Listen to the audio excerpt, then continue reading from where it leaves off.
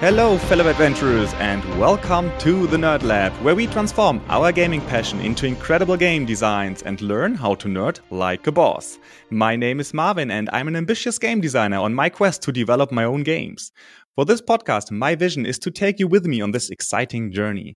Together, we will explore the secrets of different game mechanics and reach the next level as a game designer. This week, I have the incredible honor of hosting one of the best game designers in the world. He has designed countless games, and it doesn't seem like he is going to stop. And the majority of them are incredibly successful. For example, he designed King Domino, Five Tribes, Seven Wonders Duel, Shadows over Camelot, Abyss, and many, many more. His games also have been nominated for a wide variety of awards. Among others, he has already won the highly desired prize Spiel des Jahres, or Game of the Year, with King Domino in 2017. And also this year, just recently, Dragomino, the kids' adaptation of the game, was also nominated for the Children's Game of the Year. So I'm 100% convinced that we all will be able to learn quite a bit from his experience in the industry. So please welcome with me Bruno Cathala. Welcome to the show, Bruno. It's an honor to have you. It's a pleasure for me to be there. And I will try to answer the best as possible to your questions. That's awesome. So I'm very, very excited to talk to you. But before we start, could you please briefly introduce yourself and tell the listeners how you personally got into making your own games? So I'm 58, or I will be 58 at the end of the year. I discovered that there was a life after Monopoly when I was 20. And I promised myself at this time that one day I will design my own games, but I had no idea how to do that. So for years, I only was a gamer, feeding myself with all the kind of games I could find on the market, buying them, teaching them to my friends, and learning a lot, in fact, playing just games. And I began to work on my first prototypes in 1999. And the incredible chance I had was that this game finally found a publisher and was on the market end of 2002. And since that time, I never stopped creating games because it's just not my job, it's my life. It's something which is so important to me. And today, I'm lucky enough to only can focus on creating games. So, yes, I'm really, really, really lucky. Yeah. And many, many people of listeners of this podcast, and myself included, would love to get there where you already are. So tell us a little bit about your secret sauce and your magic that you put into those games today. So I would propose that we are just going through, let's say, the standard design process, how games are created. Yeah. And the very first step really is typically you need some kind of idea. Yeah. Sure. So where do you typically get your inspiration for new games? Do you get them from playing other games, from reading books, watching movies, or what is typically the initial trigger that forces you to start a game about it? It's very difficult to say. For sure, there are a lot of influences. The games you are playing, the movies you watch, the books you read, all of this can give you some ideas. But the sparking idea is something really mysterious. It can come from me or from one of my co-designers. But if it comes from me, it comes when I'm doing something which is not connected with games. It can come suddenly when I'm, for example, taking a shower or riding my bike in the mountains around me, or driving, or during a conversation. It's just a word which will trigger something, and this is the sparkling idea. So it's something quite magical. I never sit on my desk and trying to have an idea. It doesn't work this way for me. Yeah, and when this spark, this initial idea, is this typically, let's say, a theme that you want to explore, or is it more like, oh, this mechanic would be nice, for example? In fact, the sparkling idea can have three different forms. You say the story, the team, for sure, which was the case, for example, for Shadows over Camelot. We wanted to create a game connected with the history of Knights of the Round Table. It can come from a mechanism, but it also can come from the components. For example, King Domino has been created just because I wanted to use dominoes with a different way. But in fact, the team, the components, and the mechanism are only tools for a game designer. It's not that important. It's tools to create a game experience. And the only things which matters to me is the game experience I want to create between the player around the table.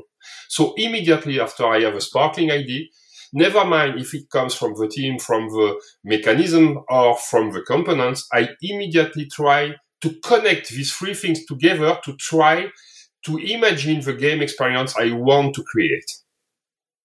Okay, that's very interesting. And let's say you have this game experience in mind. Then for me personally, and I know that's true for many game designers, countless ideas come to my mind how to create this game experience that I want to achieve. For example, there could be countless game mechanics go into that game, and I more often or most of the time I have more ideas of mechanics that I could put into the game than I can actually try. So how do you overcome this, I would say, explosion of ideas that can be quite overwhelming, and really narrow down what you want to put into the game, what you want to really create an initial prototype of and want to test? How do you get that?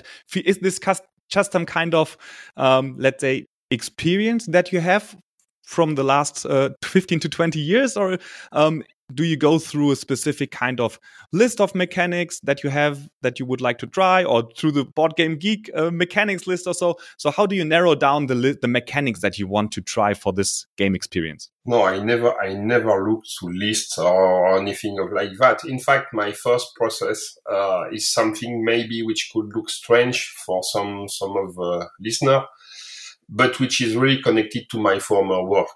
In fact, that means that my first process is to do nothing. That means just thinking.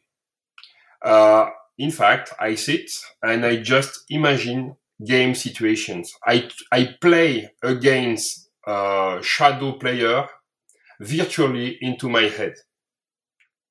And I try many things this way, just projecting game situations. And as long as I find boring situation or bugs or blocking situations, etc., I don't do anything.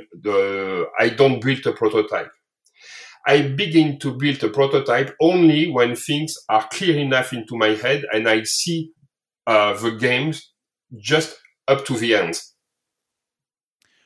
And do you keep all of that information during that process in your head, because you said you imagine different situations or so, or do you use any kind of tools, or do you document it in some kind of design document or so? Or is it just in your head? It's mainly into my head, just because I don't. Sometimes I'm writing things, but it's not very often. I believe that sure that I have a lot of different ideas during this step, sure, but I really believe that the strongest idea will stay. And sometimes I'm forgetting some ideas I had during the process, but it just in my mind, it's like a Darwinal selection. That means that the ideas which are weak enough just get back, and the strongest one stays. And at the end, I have something which seems to be solid enough to begin the prototype process.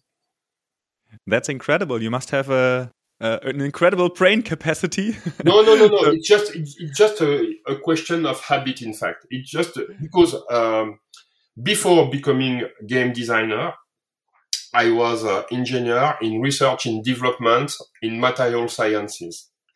And I was creating new tungsten alloys. All experiments were very, very, very expensive. So that means that each time I wanted to make some experiments, I had to convince my boss that we had to work on that field. And the laws and the physics are well known. So it pushed us to project all what we could project based on the laws, on the physical, just to put the money only on things we had to check. And in fact, I learned to work this way for 18 years in the industry. And I'm just keeping this process for what I'm doing in game design. So it's not connected to my brain capacity. It's just connected to something I've learned.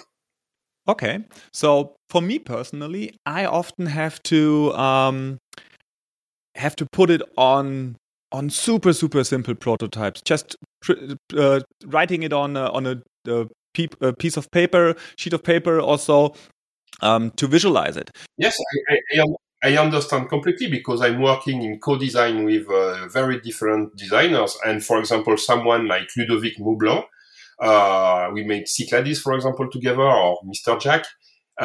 As soon as he has an idea, he needs to build something. And building this, the prototype, this leads him to other ideas. So there is no wrong way, in fact. I think that each game designer has to find his own way, the way he's confident with. Yeah, that's absolutely true, and it's interesting to see your way, which is quite different to my way, because I often really I need to put it on paper to get rid of the complexity of those many multiple interlocking systems.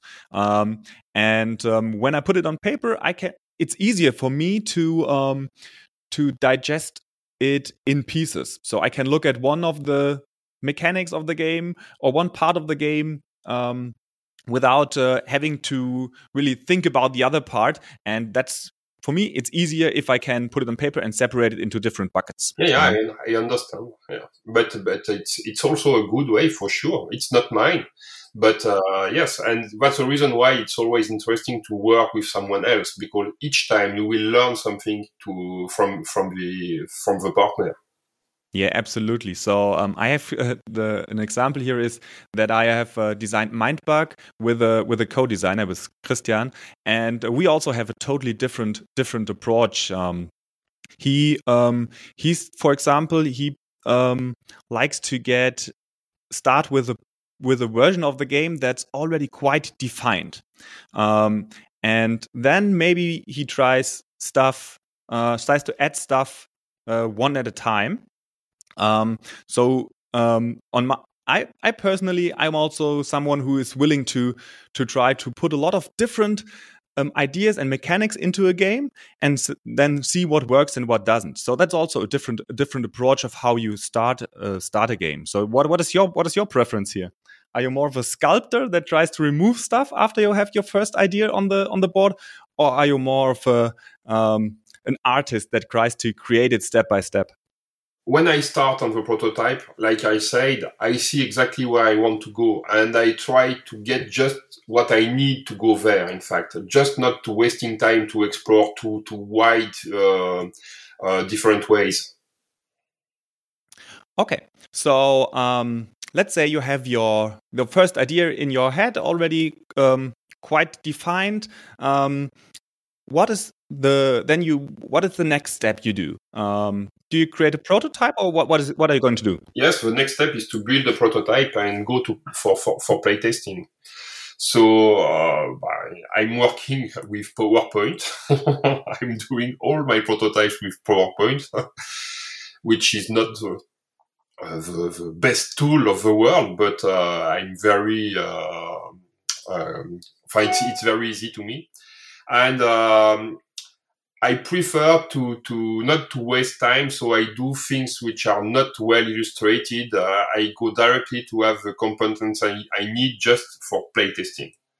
And then the main process is playtesting, making correction, adjustment, fine-tuning, and go on this way. But I'm always participating to all the playtesting sessions because I always want to compare my own feeling to the feedback I can have around the table.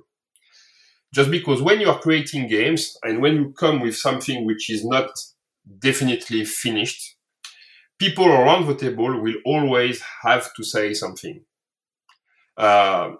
Just because sometimes it's very useful because there are some things which are not good enough and they have suggestions which can improve that, okay?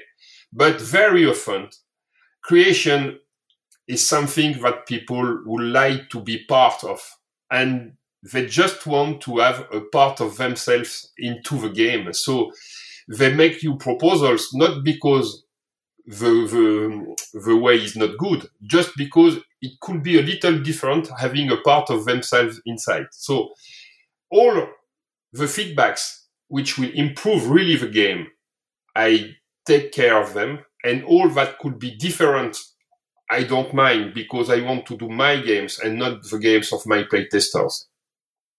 That's actually very good advice. And I found myself when I test quite a bit with other game designers, and they specifically tend to come up with proposals for new ideas, mechanics, or ways of solving something in the game that might not even be an issue, and that really fits quite well into what you just described. And you will see that later. It's the same with publishers. Sometimes publishers have good issues that can improve the games, but sometimes they just wanted to make it different, but it's not mine. So in that situation, I prefer not to sign the contract. Yeah. So how do you distinguish between, let's say, good proposals and bad proposals? Is it just from playtesters? Is it just that you listen more to problems that they articulate instead of, let's say, ideas? In fact, I just keep in mind and I take care of all which makes sense, in fact. Never mind if it's just a feeling or a final proposal, in fact. If it makes sense for me, and if it fits where I want to go, I take care of that. And if it leads to a different way, it's not my... I just forget, in fact. But many of my playtesters just give me feelings because they have not the competencies to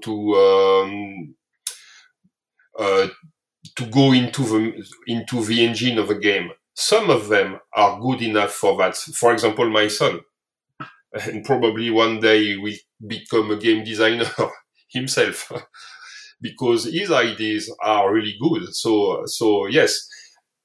Okay. So how do you keep track of everything that goes on during a playtest?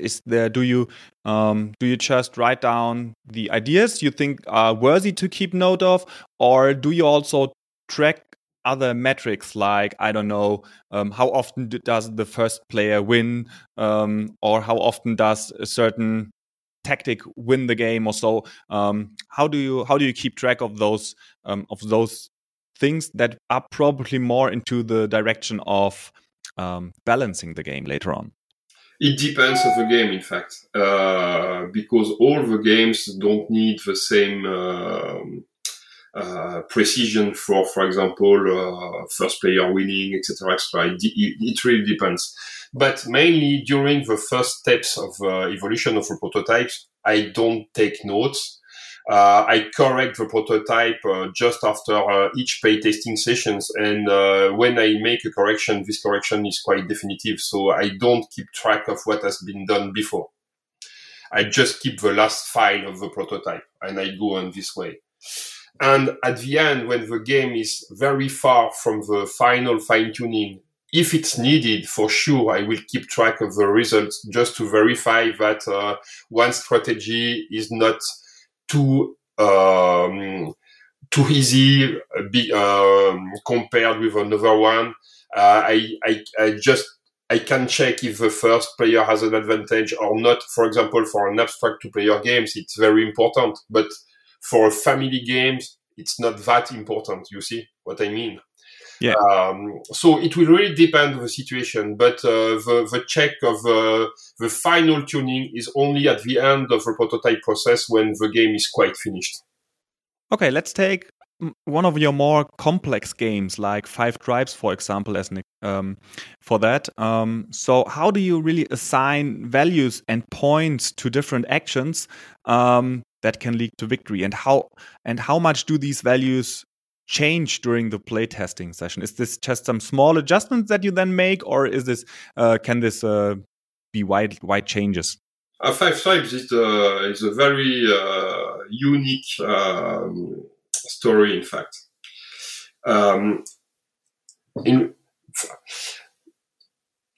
winning your life as a game designer, a pure game designer, is very difficult. If you don't have any hit, it's not possible to get enough incomes with that. So that means that before these games, before the story of Five Tribes and Abyss, which were released at the same time, my incomes coming from royalties were not big enough to just live with only that. So that means that during that time, I was working as a developer for some game company. It was not known, it was not secret, but I was hired by some companies to make some developments.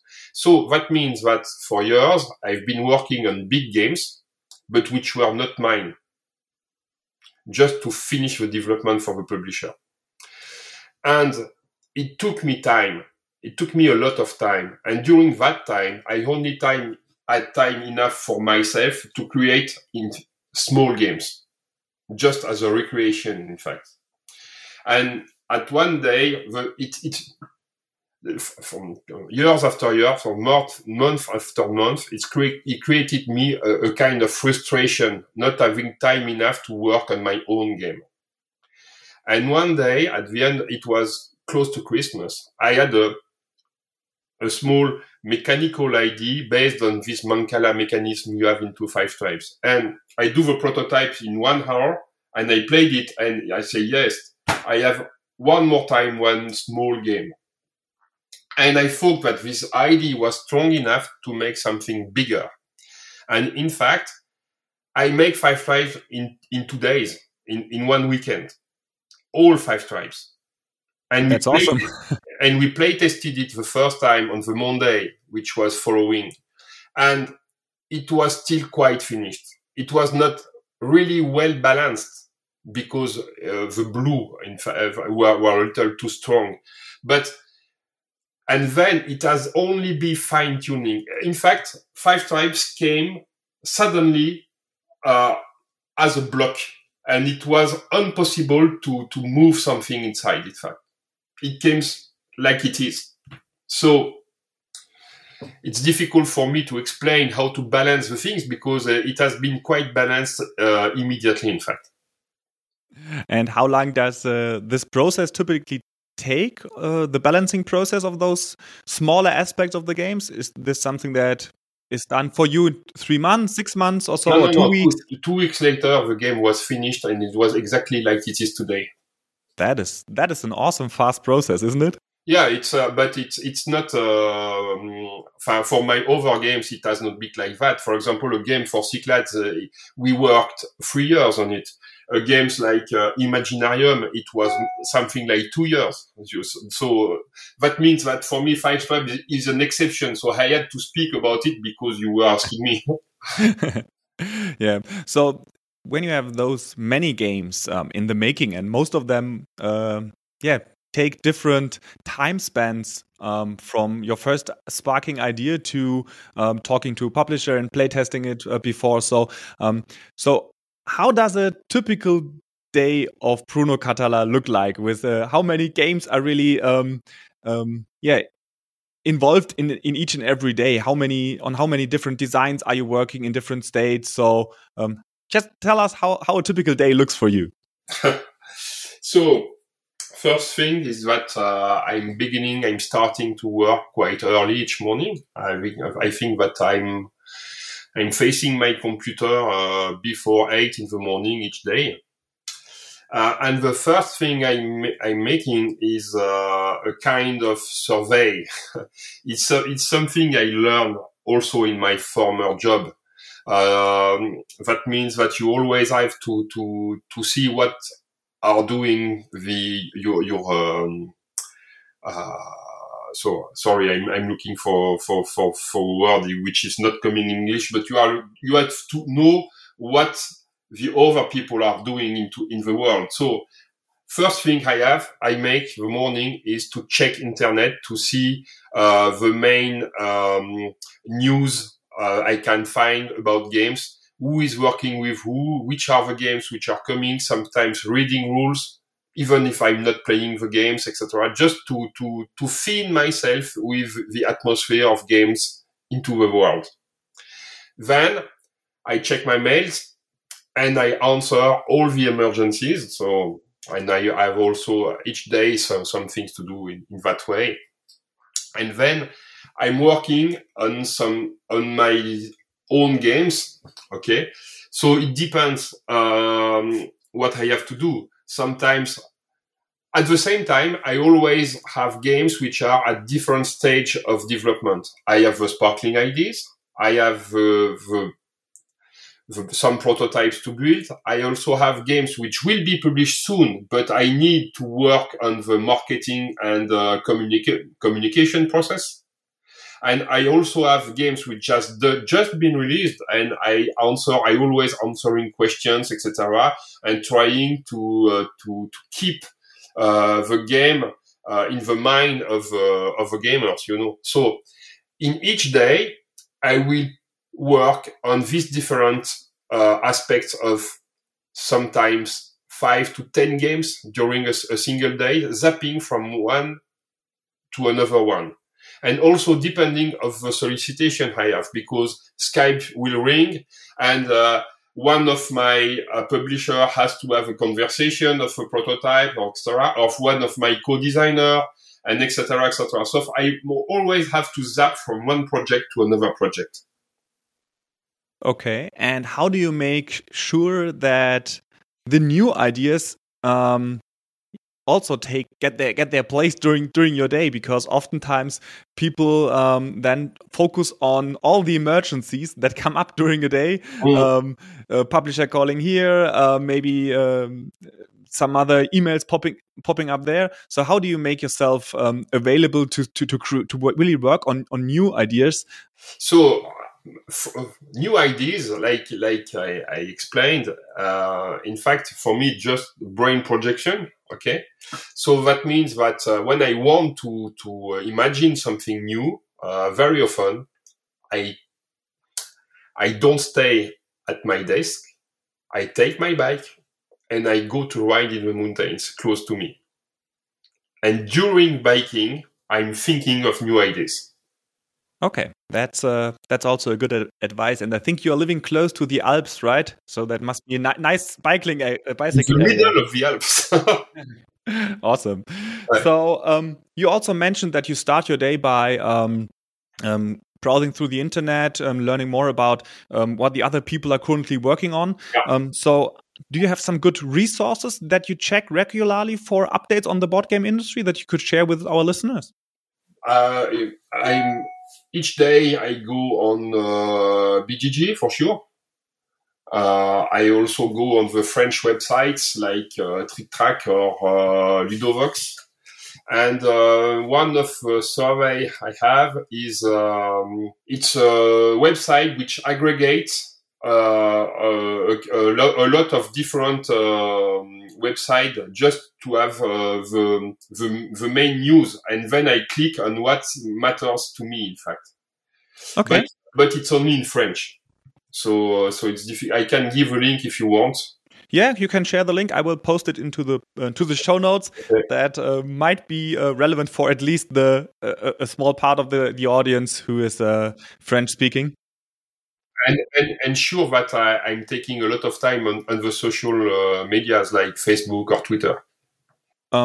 Okay, so let's say you have created your prototype. You play tested it. How do you actually know that a game is finished? At what point in time do you say, okay, that have been enough iterations? I now will go to propose this game to a publisher. It's just a question of feeling. That means, to me, during the development and the playtesting sessions, at the starting of this process and for a while, when I'm playing, I'm just I'm not playing as a gamer. I'm playing and checking a lot of things, imagining if this could be different, etc., etc. So, and at one time, I understand that now I'm not. I'm just becoming a gamer. You see what I mean? Mm-hmm. Yes. And when I feel that I'm just playing to win the game and without focusing and imagining things being different, at this time, for me, the game is good enough, is solid enough to be presented to publishers. So I'm waiting until I'm just becoming a gamer. That's interesting because I can really, I really have this feeling for our game at the moment. So that's a good sign. Yeah. Thanks for sharing that. So you have been working with quite a bunch of different publishers. Could you briefly describe the process of finding a publisher that works for a specific game, or let's say the things that you're looking for in a publisher?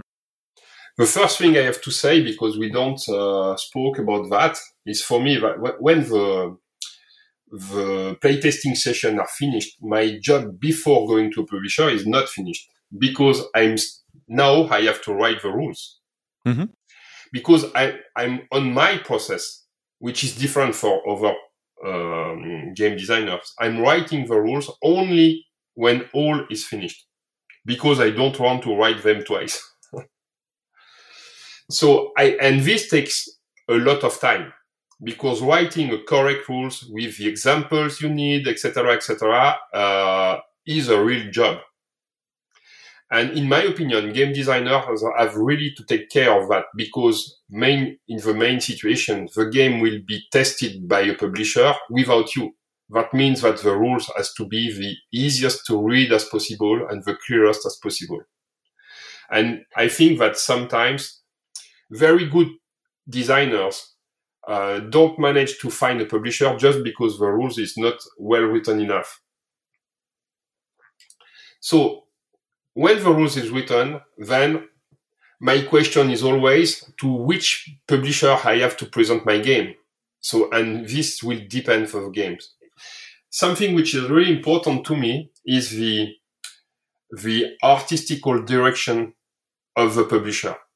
Because for me, the look of the games, the art which is inside, is something which matters a lot to me. So if the publisher has an artistical line, which I don't say it's bad, because I will never say it's bad, which I don't like, I don't present my game. Mm-hmm. And then I make the first choice. That means that very often I present my game to 2, 3, or 4 publishers different at the same time. Not to waste too much time, because the process for the publisher is quite long. And if you give the game to only one publisher and you wait for this answer, sometimes 3 months, which is not that long for a publisher, but very often 6 months or more. And then when you say no, you go to another one, etc., you waste too many times. So my advice would be to target 2 or 3 of the publishers you absolutely want to work with for this game, and then look what happens. And if they all say no, then you go to your second choice, etc., etc. Okay.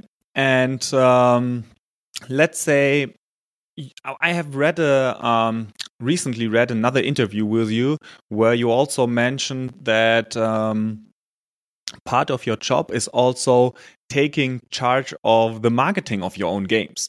So I would, and you also mentioned it today, so I would like to dive a little bit deeper into that. So because in the mind of many game designers, it is like you hand over your game to the publisher, and then that's all of their task to create the let's say the artworks, illustrations for the game, the graphical design, maybe the theme, the texts, and also the marketing part of the game.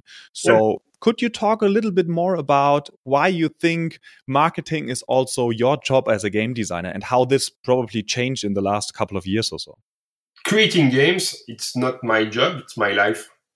It's each of my games, it's not a product, it's a part of myself.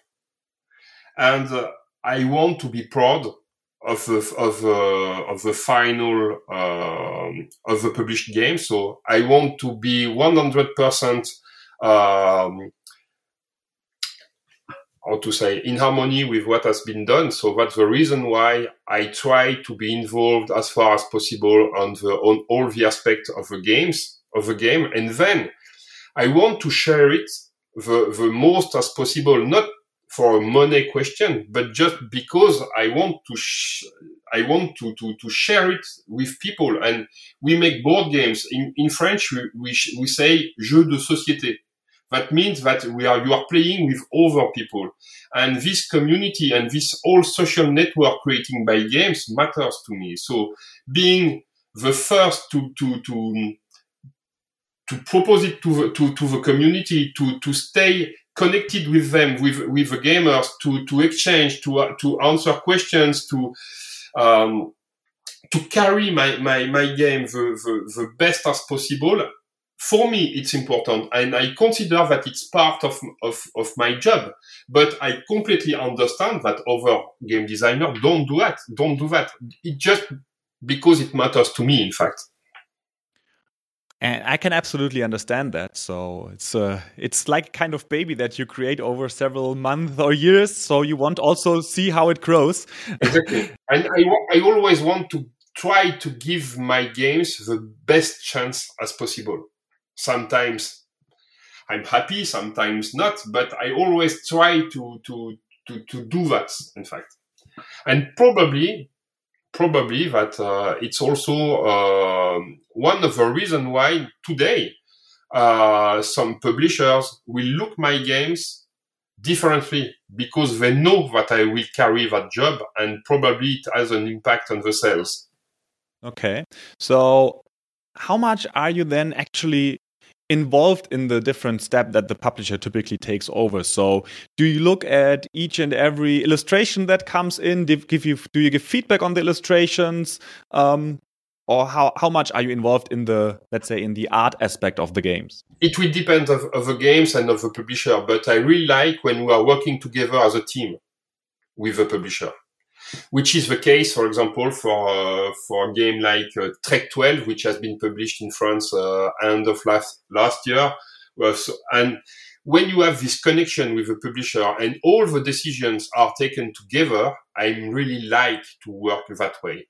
It's not an obligation. I can work another way with some other publishers, but for me, it's always easier to be involved in all the decisions concerning the components, concerning the artwork. So I just want to give my feeling. The publisher has the final code for sure. But if I'm involved all along the game process, being able to verify that all the informations you need to take decisions when you have the components in front of me are readable enough, if the artwork fits with my own taste, etc. For sure, for me, it's much more easy to carry the game at the end when it's published, and to want to share it with all the game community. Yeah, I really like that approach as well. Just a question out of curiosity. So, do you make that involvement of yourself? Do you put that into the contract with the publisher, or is this just something that that is not written down on paper but happens anyway? No, it happens anyway, and it's not written into the contract, and it doesn't give me more royalties. Unfortunately not, right? Okay, so I also got a few listener questions, and many of them go into the direction of expansions. Yeah. So people really like your expansions because they often make the game feel like almost new again. So the question really was, how do you approach the design of an expansion specifically for your games to make sure that it feels like something new and exciting? First, I have to say that I'm very happy to hear that, because it's exactly what I want, what I try to do. You have to know that I'm never working on an expansion because of a marketing point of view. We need to refresh something, etc., etc. No, in fact, when one of my game is released, after the release of each of my game, I'm always playing it again and again and again. And my way is quite selfish. I'm always designing the games I want to play myself. I am my first customer. And playing a game again, one of my game again and again, at one stage, I want to refresh my own feeling with my own game. And at this time, when this comes, I need to make an expansion. And I'm working on expansion only at that time. And yes, I want something new for me. And I always try to give a new approach of a game, but trying not to complexify it too much. And this is my way, and it seems that it works not so bad. Yeah, absolutely. So one more question is about collaborative projects, because you always work, you not always work with a co-designer, but often, and with many different. So I would personally be interested in how actually the collaborative work looked like for Seven Wonders Duel, because I'm really impressed with the game and the kind of two-player drafting mechanic that you came up with. So how was the involvement with Antoine, and how did you work together? I just heard that you are in a game design let's say group that meet regularly. So I would like to learn a little bit more about the collaborative aspect of that. So for Seven Wonders Duel, it was quite easy, because we were flying to Gen Con with Antoine, and during the flight, he offered me to work with him on that project, which is a gift for a game designer. Yes. And because Antoine wanted to do a specific two-player games based on Seven Wonders, but he was not really experimented in two-player games, and he tried by himself, and he didn't succeed. What the job he made didn't satisfy it enough. So he asked me to join him, and because I am something specific with two-player games, I built a lot of them, and it's a way to play I really like. And immediately during the flight, we began to brainstorm, and in fact, we had to keep the flavor of Seven Wonders for sure. So a lot of things had to stay the same way. We had to keep the different colors, the blue, the yellow, etc., the resources, etc. So these had to be exactly the same. But some things couldn't work the same way. For example, for the military aspect, when you are playing at two players, you don't have a right neighbor and a left neighbor. It's the same people. So we had to find something different. And immediately, which came in mind was that kind of a track moving from one player to the other one. It was quite logical, in fact.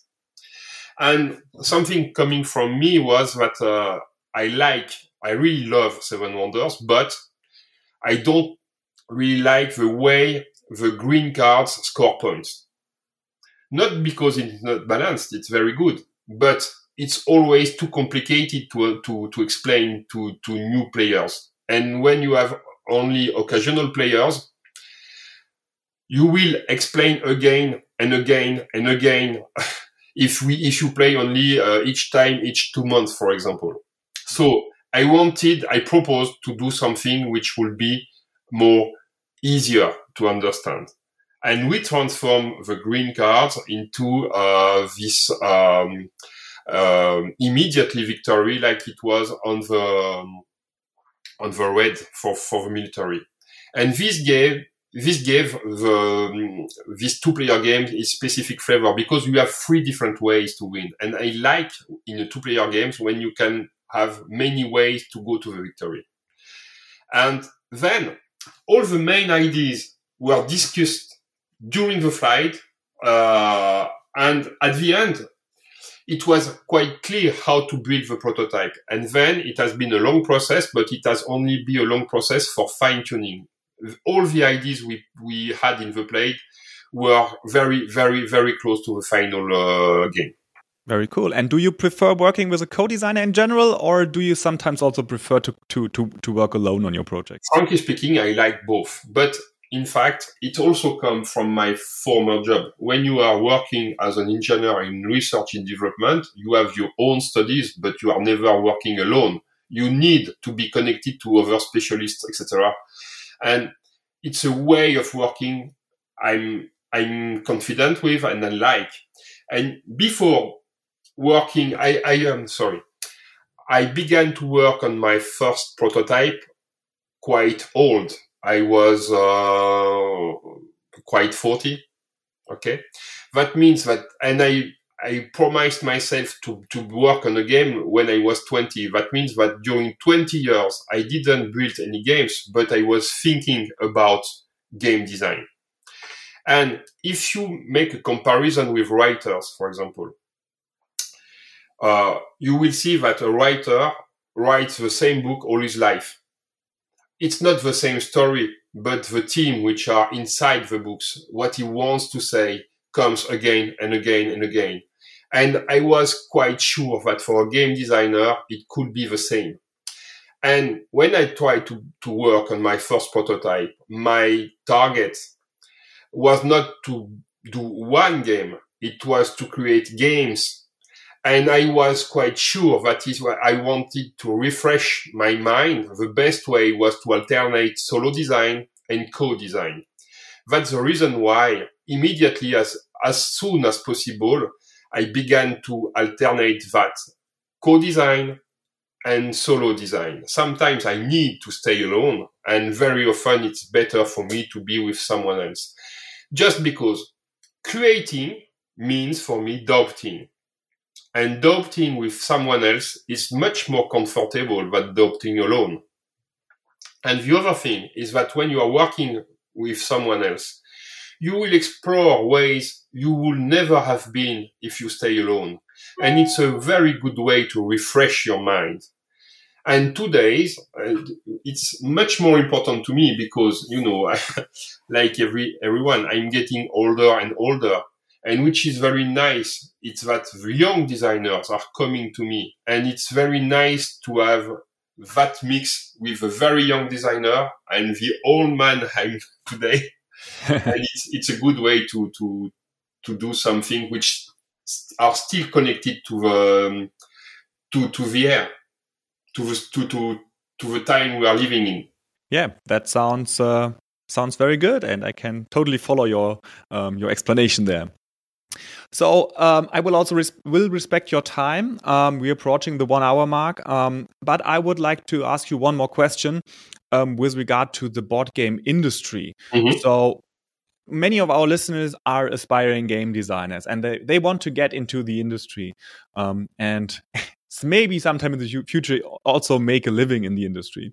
So what would be your kind of advice for aspiring game designers that want to get a little footprint in the industry?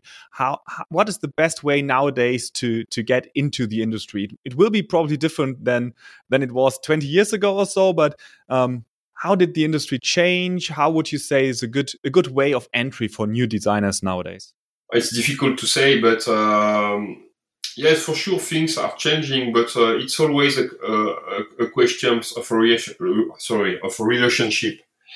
And if you do what you believe in with your sincerity and take it all what and you have to follow your own way. In fact, not taking too much consideration of a market of how it change, etc. Do what you believe in.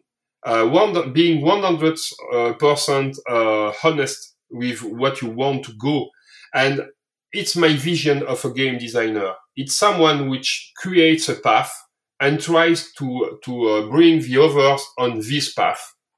So I don't think that there is a good way or a wrong way to connect with the publishers, but do what you believe in, definitively. Okay. So I have to say thank you. And I want to do it not only from myself, but I would also like to take a minute to thank you in the name of the entire community for your ongoing efforts. You not only create awesome games, you also spend time with content producers like myself to share your knowledge and help aspiring game designers to make their first steps in the industry as well. But really, frankly speaking, I think it's normal to do that. No, I don't think so. I don't think so. My vision of gaming community is that we are kind of a family. We never met, but it's kind we belong to the same family, and that's the reason why I just want to finish on saying that if some people have questions and want to write me, they can. I'm always answering. It can take some time because I'm really busy, but I'm always answering. And you see, that is the difference of the board game industry to other industries. I mentioned that quite often here on the podcast, but it really is some kind of family, and I have never experienced that in another industry. Yeah. So that is really special. From my side, I have to say thank you, and I wish you all the best for the election of the Kids Game of the Year. It would be fantastic, but I'm not expecting too much. Yeah, I just ordered Tregomino for the 5th birthday of my son, which is in a month or so. So looking forward to play the game, and I wish you all the best for the future, Bruno. And thank you very much for being a guest on the Nerd Lab. Thank you very much. Goodbye.